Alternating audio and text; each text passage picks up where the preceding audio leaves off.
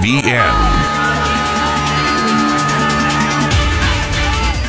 Good afternoon. Welcome to the Fontanelle Final Bell here on the Rural Radio Network. I'm Susan Littlefield. Quick shout out. Thank you to both Chad and Clay for filling in for me last week while I was on vacation. It was much appreciated and a great vacation, but always great to be back behind the microphone again. And what a crazy day to do it. The last Monday of 2021. And, we got to go off this week with a bang.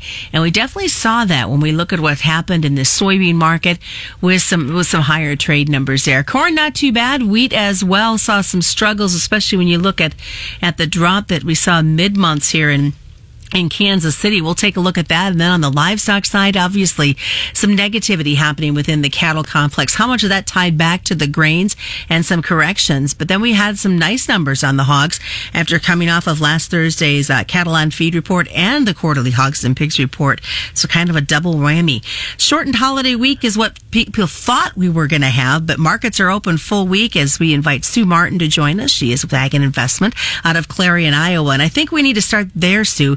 A lot of folks assumed that Friday there'd be no markets because it's New Year's Eve. No, actually there is markets on New Year's Eve.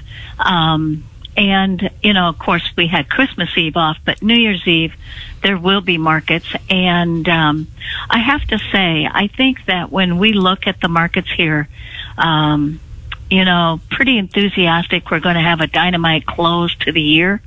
But as we go towards that long holiday, well, not long holiday, but holiday weekend, everybody's going to be wondering, do I carry long beans over? Does the forecast change? Because the forecast that we're experiencing right now in South America was forecast to be this way into about January 5th. So by that time, we'll be coming into the new week on next Sunday, and I think everybody's eyes are going to be focused on the forecast. Will it show more moisture potential for the middle part of January? In the meantime, our weather should be pretty chilly into about mid-January, around the 17th, and then start to turn warmer than normal again. And so a lot of areas in the U.S. dry. The drought monitors are expected to continue to expand in dryness. And, of course, when you're bitterly cold and you don't have any snow cover, it allows that coldness to really push deeper and the dryness further south, or deeper into the soil is what I should say. So it's going to be interesting. I do not expect 2022 to be a year of directional movement like we had last year or this past winter. I think it's going to be more of a two-sided affair, but very active when it goes. And, of course, our inflation, that was one of my premises back in February of last year, or of this past year. Inflation was a key thing that I was looking at, still am. I think right now we're looking at inflation of around 13%, and I don't think we've even begun to scratch how high this inflation rate's going to get. We're going to see countries, it's been another premise of mine, that we would see countries go away from that just-in-time inventorying that started in the 90s and go back to having reserves on hand, and that's going to create a bigger demand around the world for feed stuff and food stuff. And in fact, I had a client today who just came back from Costa Rica, told me that he thought it was interesting at the ports. What he's seen where they were already building silos to put grain in. And I thought, you bet. See, these countries know, because of the pandemic and then the variations or the mutations of Delta and now Omicron, it's caused a concern because they fear that they didn't ever give a thought to something like this happening, and now all of a sudden you can't get enough food on hand. Another thing, price of cans is going to go up 64% on January 1st. Think about that. That's pop. That's beer, vegetables, canned vegetables. How many things come in cans? Think of that. And that's 64% increase in the cans. And that means food inflation going higher still at the grocery stores.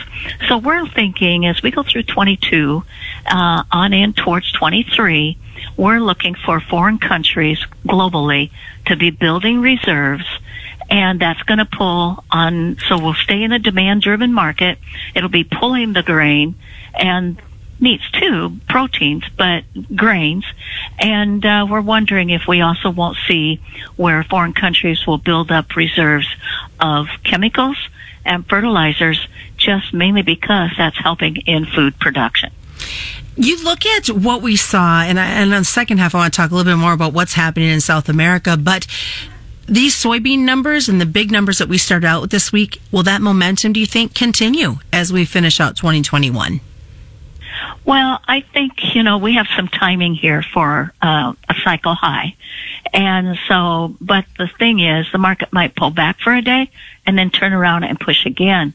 When we look at this week, based as the March beans, the first resistance for this week was 1363. We walked through that. And second resistance for this week is 1383. And that's about 12 cents away, 11.5 cents away.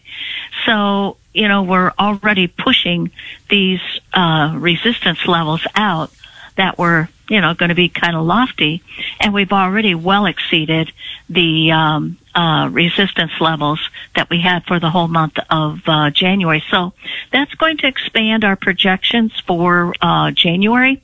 We do think you'll see higher highs in January than you will this month. Keep in mind the tip-off was when in November, beans made a harvest low, so a lower low for the fourth quarter, and then turned around and took out October's high. So you had a big outside range month, but then you came back down at the end of November and closed the month lower. Well, coming back up in December and taking out that November high was very telling. And stick around, folks. More's coming up. It's the Fontanelle Final Bell on the Rural Radio. Our Fontanelle Hybrids dealers can't say enough about the Fontanelle performance. Here's Don Blaschko of Blaschko Seeds between Ravenna and Gibbon, Nebraska.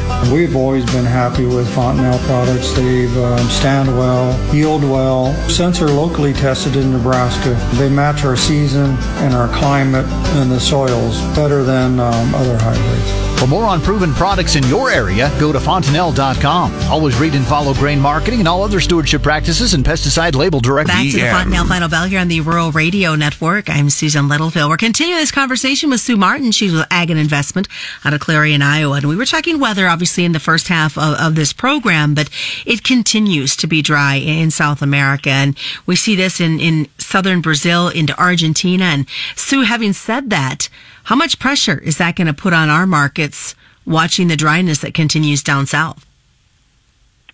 Well, I think that when we see the dryness in South America, they're big exporters of soybeans and big producers, expecting a record crop this year. Depends, if it's going to be 142.5 million metric tons, still a record, or is it going to be where the USDA is at 144? Regardless, that's a record amount of production. But you look at Rio Grande do Sul, and they're in far southern Brazil, but they are let's see here. They're a major producing state, but then you've got Paraná, which is also in that region, and they are number 2 producing state for soybeans, and then, of course, corn. And so that has the attention, and I think, you can't kill a crop till it's planted. So now the crop is planted. Much of the country in Brazil is catching good rain. It's just the far southern region is not.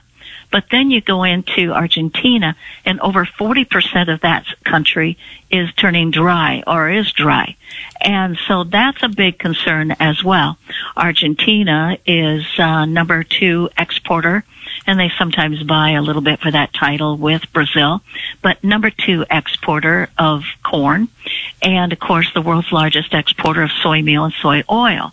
But when you look at Brazil, and as dry as they're starting to get in some of this corn, or beans and corn, but especially beans, now you get into past where they start to harvest that crop. If they haven't seen a change in this La Nina effect that they're going through, it's going to be real concerning about the planting of the safrinha. And keep in mind, it was the safrinha Brazilian crop, the second crop of corn, that put the peak in when it fully pollinated around the middle of May, which was around May 12th last year, or this past season. When it fully pollinated, once that was done, we had priced all that in, then the market went into this uncertain triangle behavior pennant formations and just kept weaving back and forth as we were looking at U.S. weather. This next season, this coming season, is going to be different. And I do not believe our yields are going to be like they were this past season. First off, you got to remember, we had for corn very few nights that you were over 70 degrees.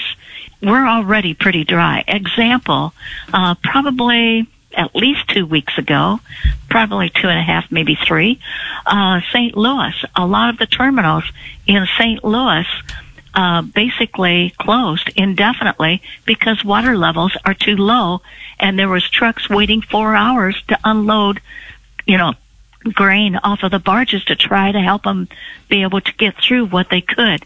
And at this time of the year, that is just astounding. So it tells you what happens if we don't get much moisture gratification throughout the winter into spring. How dry is that lower river around, St. Louis going to get?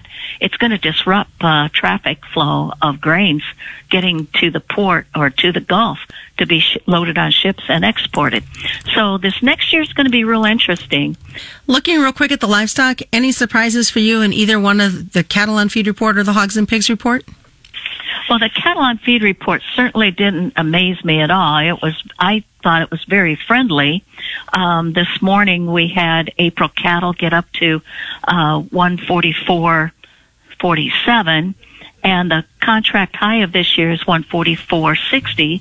And so the bears stepped in and made it look like a double top. The market fell back, but it came down aligned with the 3-day average, and then we closed out the day 24 lower.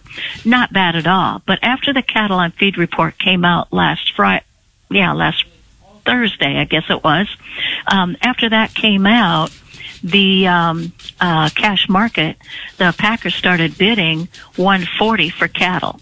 And that, I think, basically, kind of set the tone of how, they were buying for a full week this week.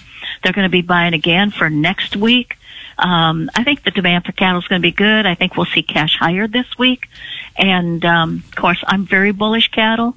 I continue to believe that by the time we get into April, we will have seen April cattle sharply higher compared to where they stand today. All right. What's the best way for folks to get a hold of you, Sue? Well, our number is 1-800-527-0051, and y'all have a great day. Sue Martin's been joining us. As always, reminder, commodity futures options involve a substantial risk of loss, and they're not suitable for all investors. That is the Fontanelle Final Bell, being brought to you by Fontanelle Hybrids and all your local dealers right here on the Rural Radio Network.